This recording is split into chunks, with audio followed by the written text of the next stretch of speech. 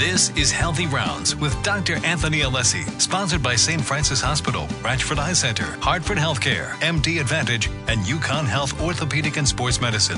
Healthy Rounds provides general information regarding medical conditions and diseases. The information is not intended to create a doctor-patient relationship. You are encouraged to consult your own medical provider for advice that applies to your own medical care.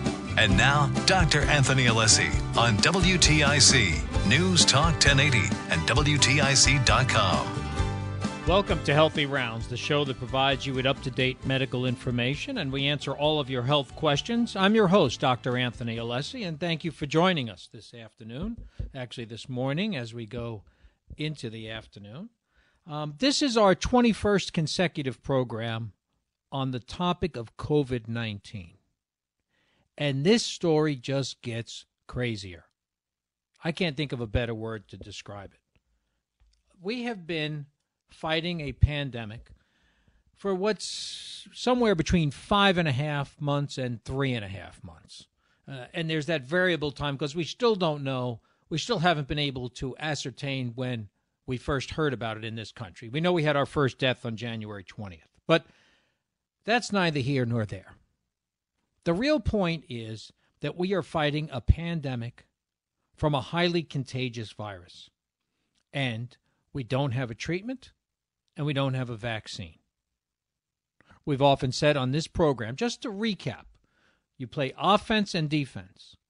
We're playing defense because our offense is a treatment or a vaccine, which we don't have. So what is defense? Defense is whenever you're fighting an enemy to identify the enemy, isolate the enemy, and then trace the enemy so you know where that enemy is. The virus is our enemy. So we decided, as a country, that we would shut things down, shut down schools. We're going to isolate until we can identify, because we didn't have enough tests. We didn't need a lot of testing, right? So we had to isolate just in case everybody had this virus. So we isolated, we shut things down. We've gradually increased the amount of testing and the sensitivity of the testing, although we're clearly not there, and we'll discuss that further. So we've implemented these things: identification, isolation, contact tracing. But we've had no federal leadership. It's been up to states to make their own decisions. So instead of a United States of America, we've had a lot of individual states of America making decisions. With that, here's the crazy part. 40,173 new cases of COVID-19 are reported on Friday, June 25th, yesterday. A new record number of new cases. The previous record was set the day before, Thursday, June 24th. So we can see that we're not making much headway in this country. As a nation, we are not. 30 states are reporting increased numbers of cases. Fortunately, Connecticut is not one of them. Why? Because obviously our leaders made the right decisions, as opposed to the leaders in states like Florida, Texas, Arizona, where those cases just keep going up. Remember when they told us, when the weather gets warm, this is going to wash through, right? Well, it's not washing through. This virus is fairly resilient to warm temperatures. I was hopeful that that would be the case. At least the numbers would go down and not go up. So we're seeing these cases. And yesterday I had the misfortune of watching the task force meeting, which was disheartening. And it's hard. I think people who know me know I'm not somebody who becomes easily disheartened. I was disheartened. I was disheartened because instead of hearing a clear, decisive plan on how we're going to make this nation better, I heard a bunch of excuses. Excuses. Okay? These are just a few isolated hotspots. No, they're major metropolitan areas. Houston, Dallas, Austin, Texas, Phoenix, Arizona. These are not little towns. These are places where things spread quickly. The one thing that we were told that would help us in playing defense is social distancing, masks, and hand washing. The masks protect us from spreading the virus to others around us, right? Because as you breathe, as you sing, as you shout, you splatter people. That splatter has the virus. So you wear a mask out of respect for your neighbors and the people around you and your family members. But no, wait, we're hearing that's not the case now. We're hearing, we don't need to socially distance, wear masks. I don't even know if they wash their hands at large gatherings as long as they're political gatherings because they have freedom of speech. That's like saying people have freedom to drive a car drunk, right? They're endangering other people, but they must have a right. Oh, we have a law against that. I guess we have to pass laws for everything, even common sense. It's common sense. But we need laws for these things. That's disheartening. And then you hear people say, well, of course we have more cases, right? Because we're testing more. Oh, my goodness. When someone tells me that, I know I'm talking to a stupid person. I don't even like using that word stupid, but that is the argument. I mean, let's think about this. Let's move over to the field of breast cancer, right? We do mammograms to find women who have breast cancer. Well, I guess if we didn't do mammograms, we wouldn't have any breast cancer, or the numbers wouldn't be high. Instead, we have a test to find out the cancer and hopefully intervene and treat somebody so they could live longer. That's the idea of doing testing. So the object is to do as much testing as you possibly can to identify this virus, this enemy, so you can isolate that person and not spread the virus. Who cares? I mean, the numbers go up. That doesn't mean, that's like somebody saying, well, you know, if I didn't go to the doctor and find this cancer I have, I wouldn't have cancer. No, you'd still have cancer. No, these people are still going to be sick from COVID-19. It's just that we're trying to help them and find it out. So the numbers are going up only because we're doing a good job. We're actually finding them. So for anybody to say we should turn back the testing, that's like saying let's do fewer colonoscopies and then we won't have as much colon cancer. That's a ridiculous argument. So with that, we need to move forward. And sometimes you have to look at the past to move forward. This day in medicine, June 27, 1721, Dr. Zabdiel Boylston. He was a Boston physician from 1680 to 1766. On June 27, this day in 1721, he inoculated his own son during a smallpox epidemic.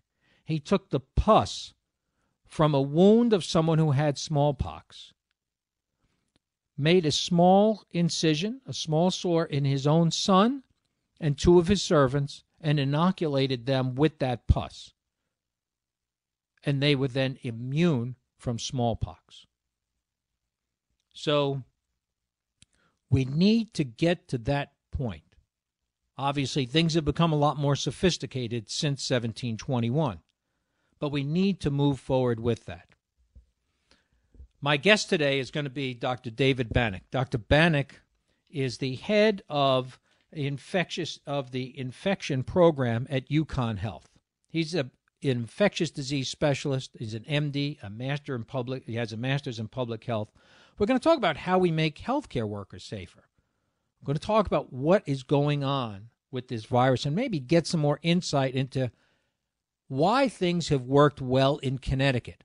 Why are our numbers, why are we a green state when we look at those maps? What have we done right? And what could we continue to do right here in the state of Connecticut? The phone number's here, 860-522-9842 and 1-800-966-9842. You could also email me at any time at info@alessimd.com.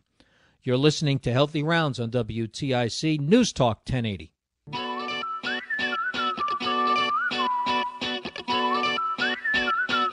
Back on Healthy Rounds. I'm your host, Dr. Anthony Alessi. And we talked a little bit earlier about the numbers. And what's good about the numbers are we're seeing fewer people who are seriously ill. We're able to identify this virus sooner. I know in my own experience in the lab where I do electrodiagnostic testing, in the last 2 weeks we've tested about 20 people before they've come in for their procedure. Of those people, 2 were positive. Those are 2 people who didn't know they had the virus but have been able to isolate now. They will get their testing done in about 3 weeks. But again, it's important to identify. The numbers are staggering. I mean, you know, for people to try and put a happy face on what's going on is ridiculous. We have over approximately 127,000 Americans dead. Over 2.5 million people identified with having the COVID-19 virus. So it's there. But the state of Connecticut, we've had 46,000 identified cases and a little over 4,300 deaths. So our numbers are much better than everybody else's when we look at that and we look around it. And so Connecticut is reopening. It's reopening in a way that follows the guidelines that were given to us but not followed by our federal leaders. And moving along slowly, getting people into the habit of wearing masks when they go into a store, social distancing if you go to a restaurant or a bar. And we're starting to see the benefits of that. I'll be on a phone call tomorrow about 2 major sporting events that want to move things to Connecticut. Now, they were scheduled to be elsewhere, Florida, Nevada, California. These are all places that they were supposed to go. But suddenly there's an interest in coming to Connecticut.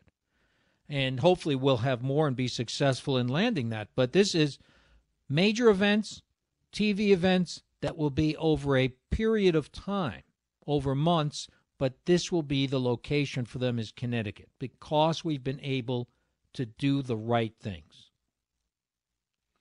One of the things we have to get to is adequate testing. We've now tested in the last 4 months, we've tested 25 million people. Everybody gets excited. Wow, 25 million people. We need to be testing 5 million people a day. 5 million people a day. How do you get to that number? Dr. Fauci mentioned it yesterday, and that is pool testing. By that they mean you can test groups of people at one time, so groups of specimens. So what they do is they take 100 specimens and put them into groups of 5. So you have 20 groups of 5, and you test those 5 all at the same time. If they're all negative, they're good to go. If any are positive, and you won't know which ones, if a positive result comes up, then you have to take those specimens out and individually test them, which is what we do now. So with that, you can do vast numbers of testing at one time and potentially get to that 5 million sample a day figure. Now, someone stopped me and asked me, well, how are you going to do it? How are you going to do 5 million? How are you going to take 5 million samples a day? You can. Let's think about it. I mean, other countries have done it. When you go to work, I work at the hospital. When I go to work, right, they're taking my temperature. Maybe there'll be a way of just taking a specimen then. So I may be getting tested every day, which would be great. Because, again, we need to find out where the virus is. So Connecticut is gradually reopening. And the quicker we can start identifying this virus and isolating people, like the 2 people I mentioned, is important. Because now those 2 people have been able to isolate themselves from their family, from work, for that 2-week quarantine period. Whoever thought we'd have a quarantine period for people coming to visit us from other states? Right? So people coming from Florida, you're going to self-quarantine for 2 weeks. That's what you should do. I know a friend told me what they do in Poland is when you get into town, you have to register with the police, and they go to your house every day, and they call you on the cell phone, and you have to come to your porch or window and show that you're in your house. We haven't gone to that level, but that's how you trace contacts. That's how people quarantine in other countries. So what we're seeing here, when we look at this whole situation we're in, is what has been an attack on science. Let me explain. Over time and gradually, we've seen people deny, there's these deniers out there, right? They deny that there's global warming and the climate is, we are affecting the climate, we're poisoning our climate. They're denying that there's global warming, despite all the evidence that there is global warming. But again, these people deny it. Well, this is science. These are hard facts. The same with vaccines. We know vaccines work. Vaccines are, by any measure, the greatest accomplishment that modern medicine has ever made. But there are people out there denying that and refusing that. This is similar to when we said the world was round, right? The earth was round. There were a lot of deniers saying it was still flat because look out your street. You don't see it curved. But we knew science was better than that. But what's brought it to a head has been COVID-19, because COVID-19 really brought up the fact that we have to react quickly and use science to our best ability. And, it's important for us to understand that. We have to understand that science is how we should be making many of our decisions if we're going to remain healthy and keep this world moving in the right direction. And we need to elect leaders who understand that these are the facts and work with that. With that, we're going to take a short break, and then we're going to be back with my guest, Dr. David Bannock. And Dr. Bannock, who is an infectious disease specialist, he's going to be giving us some helpful hints, especially for healthcare workers, on how to stay safe. And I really want to find out from him some of the specifics on what we have done right here in Connecticut to get to where we are now. You're listening to Healthy Rounds on WTIC News Talk 1080. We're back on Healthy Rounds. I'm your host, Dr. Anthony Alessi. And it's my great pleasure to welcome my guest today, Dr. David Bannock. Dr. Bannock is a medical doctor, an MD. He also has a master's degree in public health. He's an associate professor of medicine at the University of Connecticut. He is head of infection prevention and the hospital epidemiologist for UConn Health. David, welcome to the show. Thank you for having me on. David, let's start off with something we talked about a little bit earlier in the show. And basically, what has UConn done right, and what have we done correctly as a state in terms of dealing with this pandemic? I'm assuming this is your first pandemic because you're a relatively young guy, right? Well, I suppose if you consider the 2009 H1N1 flu, which was technically a pandemic, although the COVID-19 situation far supersedes that. So I guess it's my first major pandemic that I've been involved with. Okay. So with that, what have we learned? So I think we've learned quite a bit. If I reflect on what we've learned at UConn Health, it's really how we can kind of work together to address an emerging infectious disease. Going into this, we had a lot of planning that had been done that had been somewhat hypothetical, based on our experience with H1N1 influenza, and then more recently with Ebola virus. We had some plans that were in place. Things like how would we communicate throughout the institution, how would we enact safety measures throughout the hospital in order to provide safe care that's safe for both our staff and our employees as well as our patients. So we had some loose plans in place, but the COVID-19 experience has really highlighted how we can come together as an institution, really develop new pathways, new systems of care to take care of our patients in a safe and effective way. And I think that's there's a lot of lessons that have come along the way. I think when we think about the future, some of the experiences that we've had over the past 3 months are really going to shape the way that we deliver healthcare at UConn in a safe way. And the state also, I think, has learned quite a bit. There's been a lot of things that Connecticut has done quite well that at this point puts us in a better position than some other areas of the country. And, I think we have to build on those measures and ensure that we're keeping the entire state safe. David, let's get to some specifics. So better ways of delivering health care. Are we talking telemedicine as a way of delivering health care a little bit better? Absolutely. Telemedicine and video visits are something that had been in the development even prior to COVID-19, but that's been something that's been rapidly accelerated throughout the pandemic. We know that, for safety purposes, patients can receive a lot of their care remotely, and we now have systems in place to be able to provide that care at a very high level. That includes video visits. The video technology had been in development, but as I mentioned, just rapidly accelerated tremendously. And now many of our outpatient clinics are able to provide video care, video visits for our patients in a pretty high-quality manner. And I think that technology just keeps getting better and better. Unfortunately, that's not sitting well with insurance companies. My understanding is Connecticut will stop paying for all telemedicine visits by the end of this week. And I understand United Healthcare is set to do so July 30th. So I don't know what that's going to do to us. I mean, are we going to still just do it for free, or how is that going to work? I think it's a concern. There's a lot of efforts going on to try to encourage companies and the state to support telemedicine. I think video visits may be viewed a little bit differently by insurance companies and maybe more likely to be reimbursed. The extent that a video visit can be conducted is a little bit more than a telephone visit. But I think as a healthcare community, we've embraced this. Our patients have embraced it, and I think we still need to explore ways to ensure that it gets reimbursed at adequate level, that it can be sustained.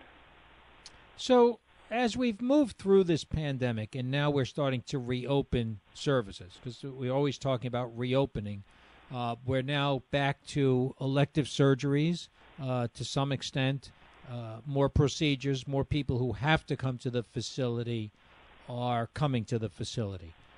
How is that moving along? So I think we're very pleased with how it's been moving along at UConn Health. We have a multidisciplinary group that is leading this effort to reopen services. And we've taken the approach that there's sort of the 4 S's that guide us. Safety, and that includes safety for our patients and our staff. Do we have supplies? Do we have the space? And do we have the staffing to be able to perform each of the different activities that we need to in order to serve our patients? So every time that we think about a different part of the institution that we want to reopen, we always do that 4-prong assessment and make sure that we are adequately where we need to be in order to be able to provide that level of care. I can go into some more details about the safety measures that we have in place. Please. That's really the overarching piece that we're most focused on. That's providing safe care that's safe for both our patients and for our staff. And so a few things. Yeah. A few things that we're thinking about. We really want to think about the environment of care. So we have to provide care in a location that is suitable.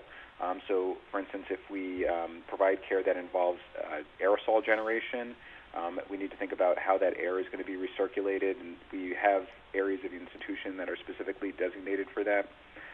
Personal protective equipment, has been a huge focus of the COVID-19 response, and ensuring that we have enough personal protective equipment and that everyone is familiar and comfortable with using the personal protective equipment that they need to perform different procedures has been really critical. When we think about the environment, things like how do we encourage social distancing in our waiting room, in our staffing rooms, and then even in the patient care areas where clinicians are taking care of their patients. What do we have in place to adequately provide that social distancing that we need? Masking is another big piece of it. When you come into UConn Health, things will look a lot different. You'll find that you'll be requested to wear a face covering or mask during the entirety that you're in the facility, and all of those people you'll come in contact with, the staff, clinicians, everyone will be wearing a mask, and in many cases, we use a face shield to provide eye protection when there's going to be close contact. And then also the cleaning measures that are taking in place. We've really enhanced our cleaning that we do for all of our patients' rooms, and and that's been much more formalized and much more stringent than it even had been before. So I think things are going to look a lot different for our patients, and it's really all geared towards providing that safe care that we need to do. David, do we have enough PPE right now? Are we going to have enough if this comes back again in the fall? So we do. Throughout the whole COVID-19 experience going back to March, PPE has really been a focus. We've had enough PPE, although we do have to be careful with our use of PPE. We're sort of in what we call conservation mode. So everyone has had the PPE that they need to do whatever task they need to do, but we just have to be careful with how we're distributing it and ensuring that we're doing so in an efficient way. So right now we do have PPE. We also have a lot of planning going on in anticipation of a rise in the number of cases that we may see as we go into the fall and into the winter. So in addition to be able to provide PPE at this moment, we also have to be thinking to the future in terms of stockpiling, ensuring that we have a supply chain in place that's going to provide us with what we need moving forward. So suffice it to say, David, are we saying that if patients have elective procedures, they're due for a colonoscopy or due for a procedure to be done, an outpatient procedure at UConn Health, are you saying it's safe? Definitely. I mean, I think at this point, we feel confident that we can provide safe care with all of these measures that we have in place. For some procedures, and I didn't mention this earlier, we are actually testing patients before their procedure. And we do that for our surgical procedures and also for those procedures that may not necessarily be surgery but may involve a lot of aerosol generation. Because if we find that an individual is positive, we'll either try to postpone that procedure, or if it needs to be performed, we'll have to do so in a special environment. And that's really geared towards keeping the patient safe as well as the staff that are going to be involved in those procedure activities. Yeah, we're actually testing in neurology. We're testing for EMG and EEG wherever a provider needs to be in close contact with the patient for more than 15 minutes has been our rule. So we have been screening patients, and I mentioned that of the 20 patients we've screened in the last week or so, we've had 2 positives come up, people who are totally asymptomatic. So I think it's working for not only the patient but also for the providers who have to be in contact with them. So I commend you, and that's a great program. We're going to take a short break, and then we're going to be back with my guest, Dr. David Bannock. We're talking about infectious disease, infection prevention, especially with COVID-19. And I want to tap his brain a little bit about treatments and the development of a vaccine. You're listening to Healthy Rounds of WTIC News Talk 1080.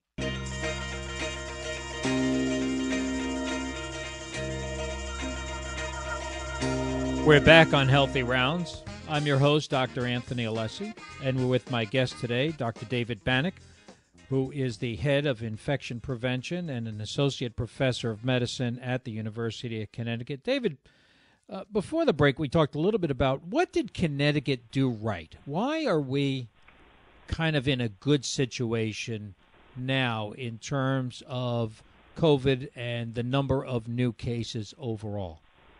So I think there's a few things that Connecticut has done quite well, and that's really been effective in keeping our numbers of cases relatively low so far in Connecticut. Well, I think the 3 things that come to mind, I think our response in terms of the reopening has been very calculated and very thoughtful and very staged, and I think that's been really beneficial. So the governor has taken a leadership role in this and has collaborated with our neighboring states in being able to open up certain areas of the state in just a very cautious way and in a very controlled way. I think emphasizing the social distancing has been really critical, and that's being supportive to different sectors of the economy in Connecticut and different businesses, and ensuring that social distancing measures can be adhered to as we reopen. And I think the testing availability has been really critical. The state has really been at the forefront in terms of ensuring that we're testing widely and also testing wisely. So we're offering testing widely available to individuals throughout the community who are symptomatic, but as well as looking at sampling certain groups that are asymptomatic, particularly in high risk groups. And I think the emphasis on the nursing homes has been really critical. I think throughout the country we've seen that nursing homes are really a hotbed of transmission, and taking an active effort in testing the nursing home patients and the nursing home staff, and now that's actually been mandated. I think that's been a really effective intervention in reducing the impact of COVID-19 within our communities. And then, the emphasis on masking, I think, is really critical. I think there's more and more data coming out that shows the effectiveness of masking individuals in order to prevent spreading from an asymptomatic individual to others in the community. I think that's been a really key piece in keeping transmission rates low here in Connecticut, and the emphasis on masking. So I think there have been multiple factors. The state's leadership has taken a key role. The Department of Public Health has been really critical in working with healthcare institutions and communities. So I think it's been a very collaborative effort, and I think that's really paid off to get us to the point where we are today. David, when it comes to testing, I know we do at UConn Health, we do the nasopharyngeal test. But other people are telling me sometimes they go up to the testing, not at our place, where they just give you the swab and you put it in your nose yourself, or others are saying they just do an oral test. What's the best way? I mean, what should we be shooting for here in terms of what is the most sensitive test to find COVID-19? So I think that's an evolving question. We use nasopharyngeal swab testing for a couple of reasons. First, because we know that it's sensitive, and also it's been validated with our specific testing platform. So each hospital has their own test machines, their platform that they use for their testing, and that not just hospitals, but also laboratories that are in healthcare, other types of healthcare facilities. Every machine is different. We have a very collaborative relationship with the JAX lab, and their testing platform has been validated for nasopharyngeal swab. They're in the midst of validating using other types of specimens like saliva and self-collected nasal swabs. They just haven't been validated at this point yet. Then the literature has shown that in terms of the sensitivity, our ability to detect virus at the lowest level in nasopharyngeal swab may perform slightly better than some of these other specimens that we're using. But it does need to become somewhat of a trade-off. Certainly there's the added convenience of using saliva or a self-collected nasal swab, and there's a trade-off versus the losing some sensitivity in order to get that convenience. I think there's a lot of different ways that we're going to use this type of testing in the future, and the specimen source may be dependent on how sensitive your test needs to be, and the reason that you're being tested. So I think there's a lot that we have to learn about the test itself, and I think that'll continue to evolve moving forward. David, in the last couple of minutes, when will we see a vaccine in your estimate? We've heard different ones on this program. We've heard from Dr. Fauci. We had Dr. Peter Hotez as a guest, who said, not till the end of 2021. There's a camp saying that by the beginning of 2021, we're going to have an effective vaccine that's ready for everybody. Give me the David Bannock view. Sure. So I think at this point, there's several vaccines that are out there currently in various phases of clinical trials. A couple have made it into phase 2 clinical trials, which has demonstrated safety.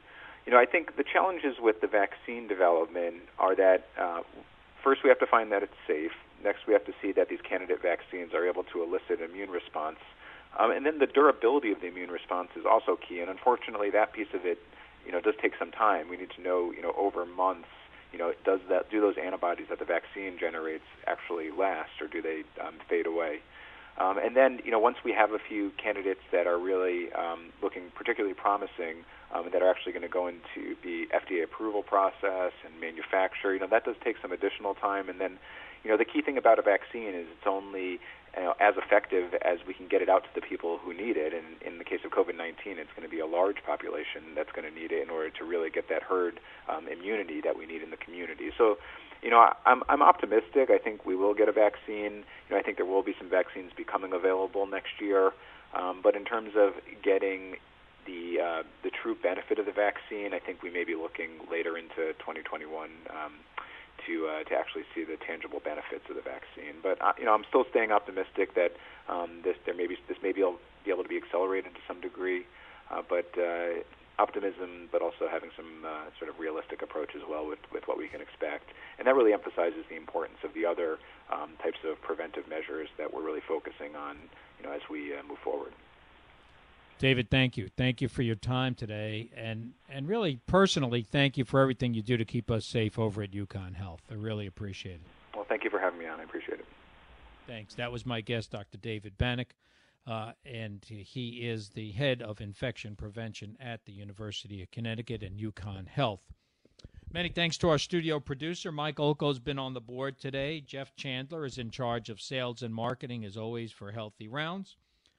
Next week, I'm going to be taking the weekend off, and you will have a best of. And Mike and Joey are going to be putting together some of our best interviews that were done over the course of the past several months, and using that as a program.